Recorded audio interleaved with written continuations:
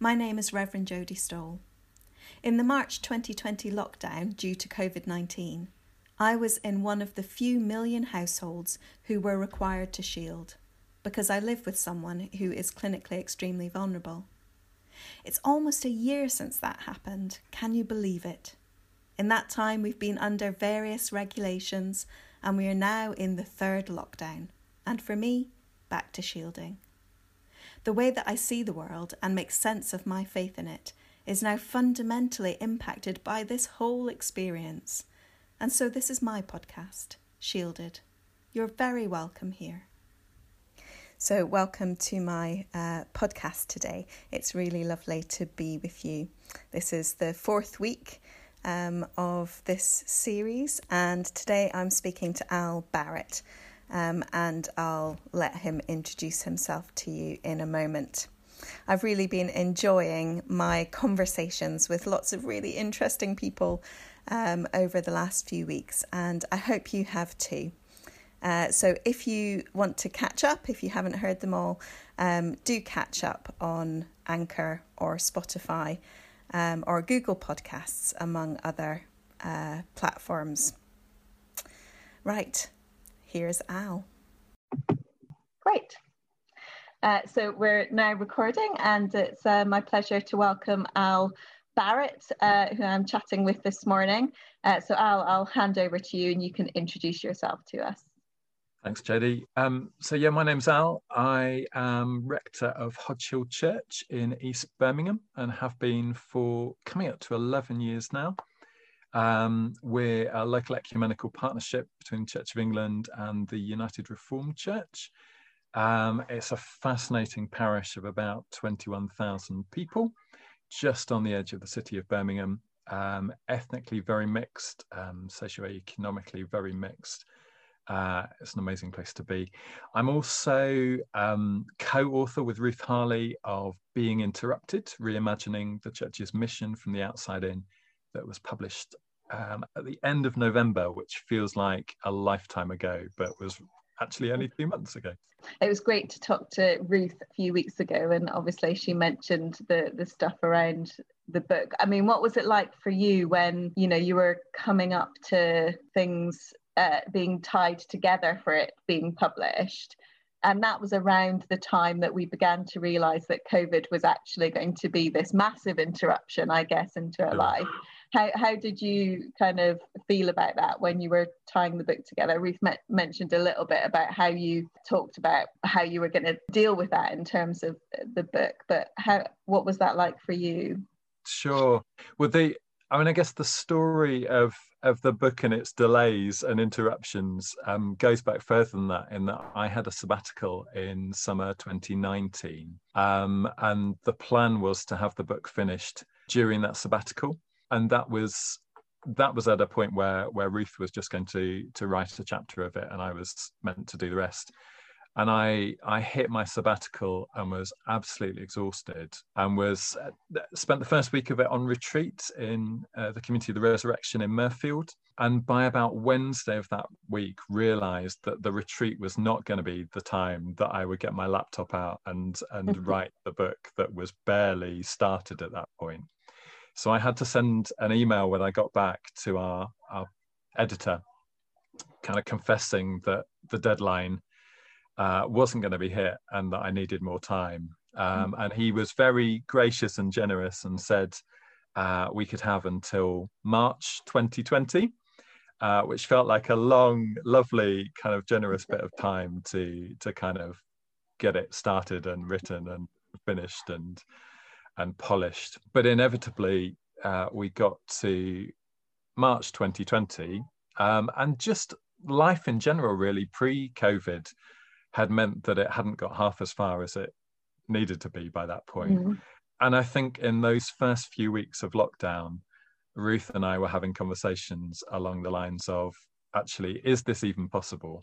Yeah. We had 2 or 3 chapters to write still at that point that hadn't got started. And we were just saying, can we do this? Do we need to send another groveling email to the editor saying, sorry, it's, for the foreseeable future, it's not going to happen? And I think what we did do is send an email to David Shervington at SCM saying, slight change of plan. Life seems to have turned upside down a bit. Can we have a bit longer? Is that all right? And again, he was very generous and patient and said, yeah, you're not the only ones. We realize kind of life has changed and we're not quite sure how it's going to pan out. So I think he said, have another couple of months or so. And I think as Ruth said, when you talked to her, we had that dilemma of, do we just rewrite the book? You write a book called Being Interrupted, and then this happens, and probably you can't imagine a bigger interruption than a global pandemic and what that did to our lives as individuals, as households, as communities, as churches. Or do we say, actually, most of what we've written needs to stand and kind of has some integrity to it, but let's acknowledge this and reflect on it and just acknowledge that it's the early days of this. We don't even know how this is going to unfold. We don't even know the big scale impacts of it, but offer some tentative reflection somewhere near the beginning. So that's what we did. We talked to each other on Zoom. We created a bit of an epilogue together as a conversation, and it's really some tentative, wow, this has happened. What is life beginning to look like now? And what does being interrupted mean in that context? That epilogue, is that something that then turned into something which was written down for the book, or is it available to listen to? So we recorded it on Zoom, having had a bit of a back and forth via email. So we've not managed to share the whole thing yet, but Ruth's been editing little chunks to share online. So we've shared a few bits of reflection from that, but yeah, we'd like to share a bit more, I think. And actually, one of those bits was inspired by, I think, one or two tweets that you made at that point in time. So yeah, thank you for the inspiration there. Yeah. So if people want to sort of have a listen to that, and it might kind of draw them into getting the book or that kind of thing, where can they find those little snippets? I think probably the best bet is if you're on Twitter and you search for the hashtag Being Interrupted, you'll see lots of blurb about our book. But also buried in the midst of that, there are some little videos from that conversation. Great, thank you. To whet your appetite. Indeed, absolutely. Okay, so you've talked a bit about the coming to recognise that the book was going to be adapted and interrupted, as it were, at that time. What was it like last March in general, for life, in the role that you're doing and the community that you're involved in? When did you realise that actually this was going to be something massive? So I think one of the things that I've hung on to over the past year is a sense that time just gets completely messed up by this experience. It both grinds to a halt, but also seems to accelerate to kind of light speed at the same time in a weird, contradictory, doesn't quite make sense kind of way. So our last service in church was the 15th of March.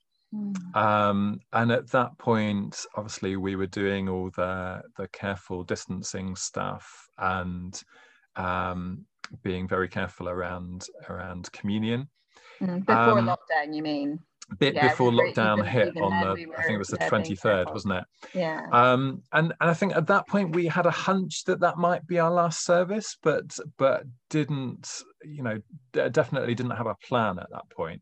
And I remember we'd produced booklets to send people away with, which were a bit kind of, we're in the middle of Lent, here's some resources to reflect with if you find yourself not able to come to church in the next few weeks. And I remember I'd produced we'd photocopied quite a lot of them, and not many people took them. And I think there was just that assumption that, things were changing, but how radically could they change? And then literally, I think the next morning, the 16th of March, we had our first of what turned out for several weeks to be daily team meetings of our community worker team, about 10 of us, where we were coming to grips with the reality of not being able to do all the things that we usually did in the community. So our whole neighborhood life here in normal times is centered around gatherings, around shared meals during the week, every week. You know, our whole DNA is about bringing people together to encounter each other so that strangers become friends. And you know, I remember on that Monday morning, sitting in the hub, our community centre, as a small group at that point, just planning or trying to plan, you know, how do we do this differently when we're going to have to shut our doors? And yeah, over the couple of weeks that followed, certainly in our community stuff, it felt like it changed every day. And I think that was one of the early feelings for us, was just an overload of information, that constant sense of change and uncertainty, and constantly planning and replanning again. That, you know, I think there was a certain amount of adrenaline pumping around for a while that kind of kept us going. Yeah. But I remember people saying, even very early on, this is going to be a marathon rather than a sprint, and you need to find ways of pacing yourself. And slowly, I think we began collectively, and I began individually to start learning that lesson. But for the kind of person that I am, and the kind of work or the way we worked here, that was quite a hard lesson to learn. And I think, so I've talked a bit about our community-facing stuff, the neighbourhood-based work, but at the same time, as a church, when lockdown kicked in, obviously we didn't meet, and very quickly we were having to have collective meetings online to work out how we were going to go forward. And as I think Ruth said when you talked to her, we're a congregation where some of us are well connected online, but many of us aren't. Over 50% of our congregation aren't connected into Facebook Live or YouTube or Zoom. And so the digital route wasn't really a possibility for us. And so collectively, we came up with some guiding principles very early on for how we'd shape our life during lockdown and beyond. And they were about going forward, not back. Actually, we realized that something definitive had shifted here. Going back to normal was never going to be the reality, and even maybe not a desirable thing to do anyway. Inclusivity, that actually whatever we did, we didn't want anyone to be excluded. So, you know, whatever we decided our core business as a church was, the kind of the core activities that were about us being church still, we didn't want anyone to be excluded because they couldn't connect to the internet, or they weren't able to be physically present, or whatever. Actually, we had to find a way of doing something which was inclusive as possible. And then things like prioritizing safety, it just felt like a no-brainer that was top of the list for us. But also a sense of integrity as well. Actually, we want to be true to our DNA as a church. We wanted to acknowledge that we were quite a mixed bunch, that actually there wasn't going to be a one-size-fits-all answer to any of this. And we wanted to be realistic about what we had capacity to do, and to not try and overreach ourselves. Because certainly in this household, there's 4 of us, 2 of whom are in full-time jobs, 2 of whom are at school. And we realized as a family very early on that actually there was no way that I could do my sort of 110% full-time job and be a dad, be around for the kids, and all of us survive, you know. Yeah. So kind of realizing our limits, I think, was quite an early realization as well. So kind of going back to what you were saying about your guiding principles, when you said kind of safety was a top priority, what do you mean by that? What did that look like?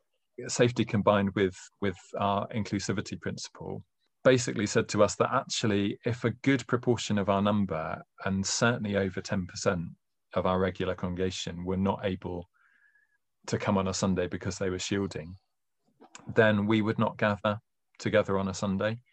And I think increasingly over time, and certainly when some of the debates were raging within the church nationally around kind of, do we close our buildings or not, we erred on the side of caution. So we gathered on 3 occasions since the 15th of March last year for collective worship in the building, one of those being Christmas Eve. Given that, how has faith looked for you as a community? Sure. Over the last year, for you as a community, but also for you as your sort of individual person? I know we do faith corporately, and that was part of the conversation that I was having with Mouse last week was the importance of faith being corporately expressed, not just corporate meeting, if you see what I mean. And I'm still musing on that. I think that was really important. But yeah, for you, so you talked a bit about your personal family circumstances, and I guess I really identify with that as well. The sort of sense of, gosh, I feel like we're just slightly surviving here, and the sort of idea of flourishing in this just feels like some pie in the sky kind of pipe dream idea. Maybe you've got something to say about that. Maybe you have felt a little bit of flourishing in those odd places. But also I was thinking about, and certainly this has been true for us, but I think your involvement with the community is really a significant part of how you worship together. And and I have really felt that one of the most difficult things for me and for us as a church community is that everything has become focused on Sunday. It's felt very sort of reduced. Sure. Time. Yeah. As I said, one of the things about our neighbourhood pre-COVID was that community meals were a regular part of life. So one of the things that I used to say that I loved most about our neighbourhood was that I could literally have a free meal with friends and neighbours 3 or 4 or even 5 times a week, most weeks. And so all of that stuff had to stop with the first lockdown. And actually our spirituality as a church, we're quite informal but Eucharistic as a congregation. So Eucharist was part of life every week normally. But Eucharist in church was tied up with food sharing, meals as a community, as a neighbourhood. And so one of our early and hard decisions was that if we can't share meals together as a community, as a neighbourhood, then actually trying to find a way to share the Eucharistic meal as a church community didn't make sense. There was something, Arundhati Roy, the author, talks about COVID as a rupture, and that our longing for normality and our longing for a return to normality means that we, in her words, try and stitch our future to our past and refuse to acknowledge the rupture. But the rupture exists, she says. And I think with our neighbourhood life feeling ruptured in that way, it was important for us to say, actually, we will not try and find a way of celebrating communion, because that kind of denies that rupture in our neighbourhood. And so for me and for us corporately, I think one of the things that's characterised the past year has been absence and longing, living in that rupture, not being able to share meals together, not being able to gather together, not being able to share Eucharist together. And I think acknowledging that is where we are, and trying to live into that as a spiritual experience in which we encounter something of God, rather than try and find a way to kind of fill the chasm or paper over the crack, to just try and live the questions of that rupture. So I think that's been part of it. Many of my priest colleagues have presided in all kinds of different ways in their buildings, on Zoom, live streaming, whatever. I presided at midnight mass, and that is the only time. So we're fortunate to have a few priests here in our parish in one form or another. So a few of us have shared the few occasions where we have gathered for Eucharist, but that's been the one time I've presided since March the 15th last year. And so as a priest, kind of, that's a deep aching longing in me, but also, simply as a member of a Eucharistic community, there's that profound aching longing as well. But I think the other side of that is that we've discovered another way of being within that. So I think there's been a sense of being stripped back and a certain simplicity within that. For many years, I've been one of these priests who feels a certain burden of guilt that I promised in my ordination vows to say the daily office twice a day, and I very rarely managed to get anywhere near that. But actually, during the past year, I've been able to say daily prayer with ordained and lay colleagues on Zoom 4 or 5 times a week, most weeks. And there's a small community of us here, somewhere between 3 and 6 every day, who gather to say daily prayer together. And that has been a lifeline for me. And also, I think, has been a bit of a beating heart of our community during that time. We have a WhatsApp group that has about 50% of our church membership, where prayer requests are shared each day, and there's normally several each day that are brought into that gathering for daily prayer. And there are many others in our congregation who have the liturgy for that daily prayer, who say it at home alongside us, but apart.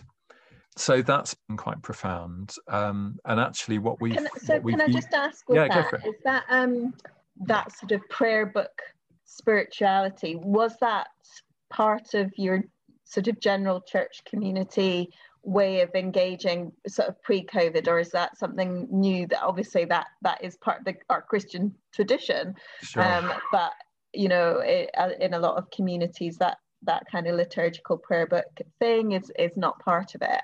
Was that part of it for them before, or was that quite new that they've taken that on? So for us, that's been new. Before COVID, we managed once a week gathering down at our community centre, the Hub, for morning prayer. And we used a liturgy from Urban Expression that was kind of rooted in an urban context that kind of made a lot of sense for us here. And we'd sometimes get up to a dozen kind of staff and colleagues and volunteers and local residents coming to that each week, but that was literally weekly at the most. And so it's been a new discovery for us as a church community to do daily prayer together, and that's been really significant. And actually, I mean, you describe it as a prayer book tradition, but we've not been using BCP or Common Worship. I know what you meant. But we've actually found Stephen Shakespeare's book, The Earth Cries Glory, a wonderful resource for that. And what he's done in that, it was published, I think, early last year, so we used it just after it came out, was he's rooted the liturgies in the natural seasons of the year, the seasons of the earth in the Northern Hemisphere. And actually, one of the things, again, that COVID time has done for us here and for me is grounded our prayer life and our spiritual life in the seasons of creation, because we've had to be outdoors more. So our most consistent monthly gathering as a church has been Muddy Church, out in kind of bits of wasteland and woods and a little stream of a river that's quite nearby. Depending on the restrictions at the time, it's either been kind of what we've called wild wanders in household groups or as individuals, or as kind of slightly larger groups of 6 when we've been able to do that. And we've shared, they've been another time where I think once or twice we've been able to share communion by a riverside or in the middle of a wood as part of those. And so, I think I've found myself getting into different kinds of rhythms this year, being much more attuned to the rhythms of the natural seasons.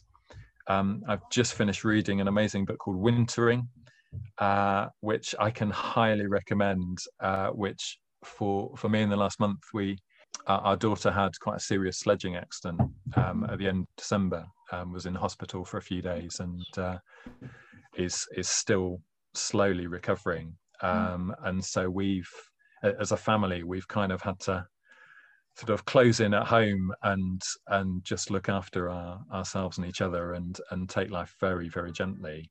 And the book Wintering that I've just finished speaks of that, almost that sense of hibernation and needing to just sort of protect space and time and conserve energy and kind of build up energy.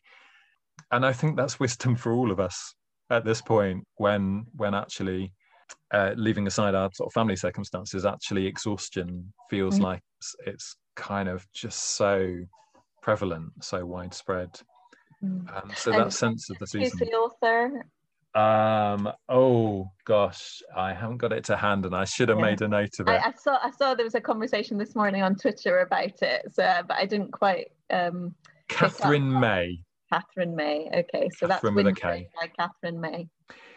So I think that seasonal stuff has been really important, kind of undergirded with daily prayer, and actually that's helped me certainly make sense of how the liturgical seasons have felt quite out of joint, out of sync. So it's felt like Lent last year went on for much longer than the 2 or 3 weeks that we had. That Holy Saturday was a season in itself beyond 24 hours that's characterized so much of life, kind of living in that space between death and some hope of new life. That those great celebrations that we've been longing for in Easter and Christmas have not really kind of happened in their fullness.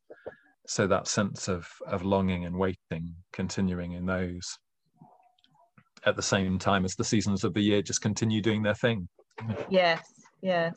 When the seasons around us are out of kilter, or we're out of kilter with them. Yeah. And the seasons of the church are a whole other thing. It can all be a little bit, like you say, disjointed, and it does feel quite rupturing in all those different places. You can cope with one or two of them not being quite in place, but everything feels out of place at the moment. Yeah. So, I mean, you've said a little bit there about how that faith has looked for your community, and a lot of that has been about your own personal faith as well. Talked a little bit about the kind of the rupture, but also those kind of glimmers of hope and new things and different things, singing the Lord's song in some very strange lands last year. Can you say a bit about how you do find the way forward? So you talked as well about being a church community, but hopefully in yourself as well, that's a going forward rather than going back, and not stitching our future to our past in that way. But yeah, why keep going? In that rupture, it would be very easy to say none of this actually makes sense anymore. Yeah. What's the point in following Jesus anymore? What's the point in church and God and all these things, when actually they're just not making sense anymore? So I think 2 things have stood out for me about Jesus, particularly in the past year. One is that COVID has highlighted quite how much my faith is an incarnational faith. It's about, for me, it's about bodies, it's about place, it's about tangible interaction, it's about food. And all of that, in a sense, has been about loss and longing in the past year.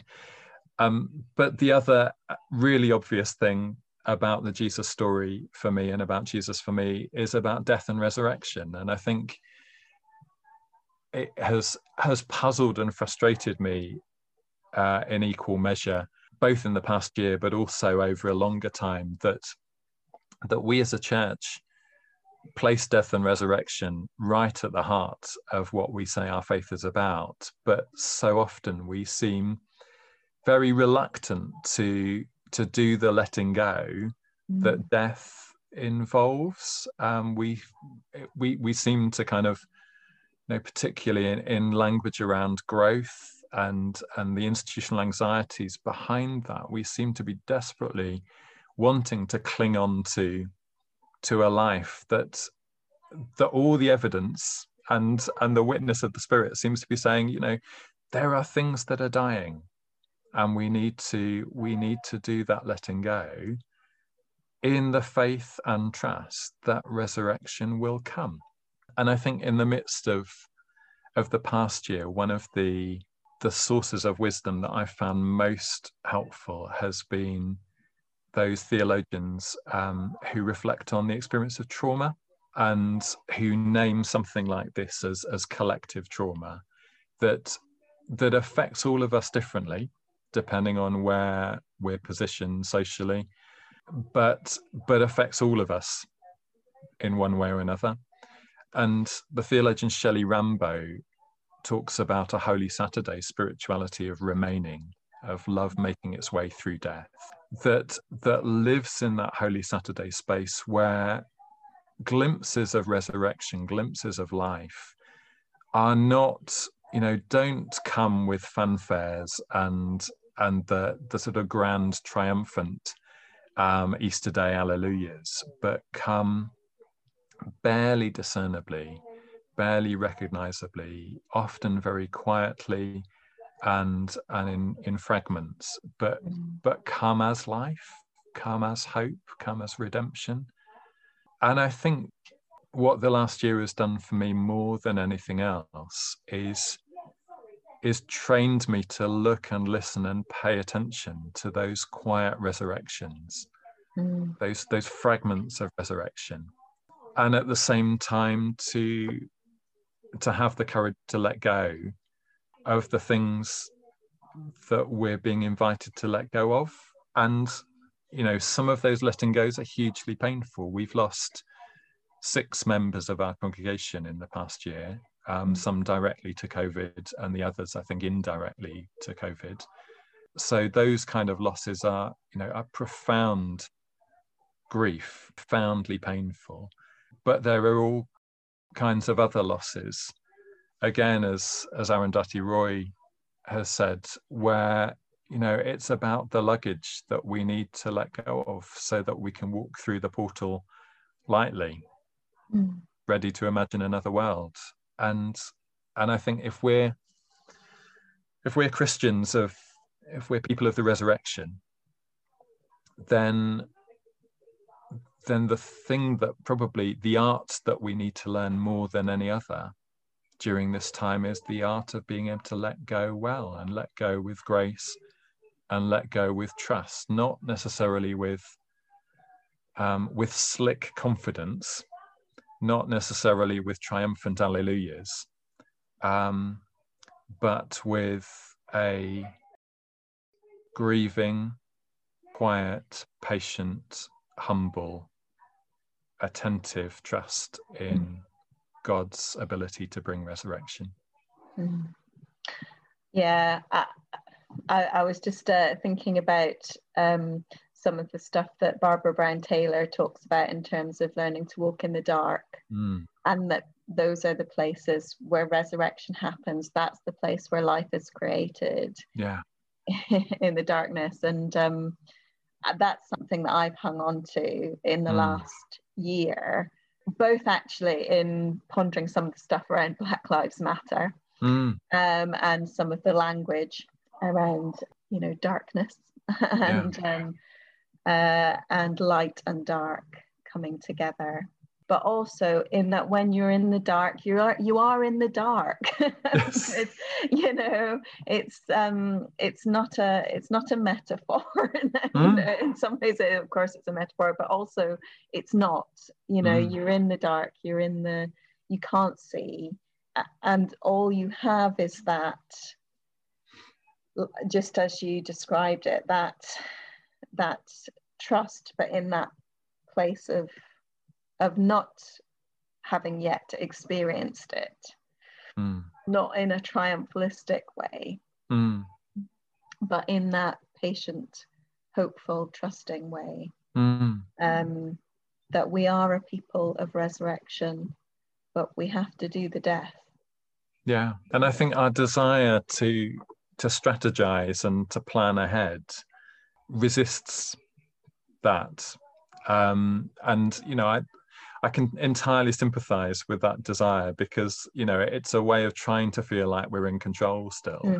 But this, you know, this is an invitation or a summons or just an inescapable reality of not being in control, and of trying to discover a faith that flourishes within that reality.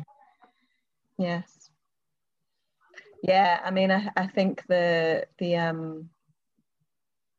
idea of control, which we know to be, you know, an illusion or a delusion, this has confronted us very starkly in the last year. And partly that's how the trauma expresses itself. Yeah. You know, and so I feel that sometimes when we see the sort of, so at the moment there's some language around rebuilding, and I have a slight concern about that, because I think we're still in this trauma, and I wonder if some of that, yes, there will be that time for rebuilding, you know, but that actually within responding to trauma, we can become those who are either sort of, you know, under functioning or over functioning, and going into that sort of savior sort of mode, and both of those things are actually dysfunctional. And so perhaps recognizing the place that Holy Saturday has is really important for now. Absolutely. Even as we come up to our second, you know, Easter, it'll, you know, likely be our second Holy Saturday in a lockdown. Yeah. So, anything you'd like to say that you haven't already said, Al? Jodie, I have a feeling that might be a really good place to draw a line, knowing that there's always more to be said, and there's always more to be discovered. Of course, maybe another time. Thank you so much for taking the time and joining me today, Al. Thank you.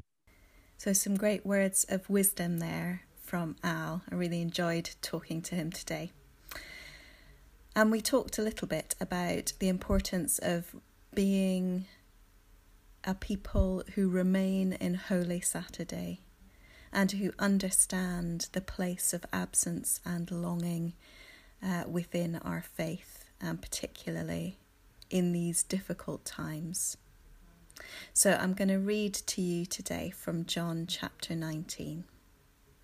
After these things, Joseph of Arimathea, who was a disciple of Jesus, though a secret one because of his fear of the religious leaders, asked Pilate to let him take away the body of Jesus. Pilate gave him permission, so he came and removed his body. Nicodemus, who had at first come to Jesus by night, also came, bringing a mixture of myrrh and aloes, weighing about 100 pounds. They took the body of Jesus and wrapped it with the spices in linen cloths, according to the burial custom of the Jews. Now there was a garden in the place where he was crucified, and in the garden there was a new tomb in which no one had ever been laid. And so, because it was the Jewish day of preparation, and the tomb was nearby, they laid Jesus there. Thank you for listening to this podcast. Let others know about it, and listen on Fridays for new episodes, which you can get from Anchor or Apple Podcasts, Google Podcasts and Spotify, among other platforms. Go well into your day, and may you come again soon to these doors.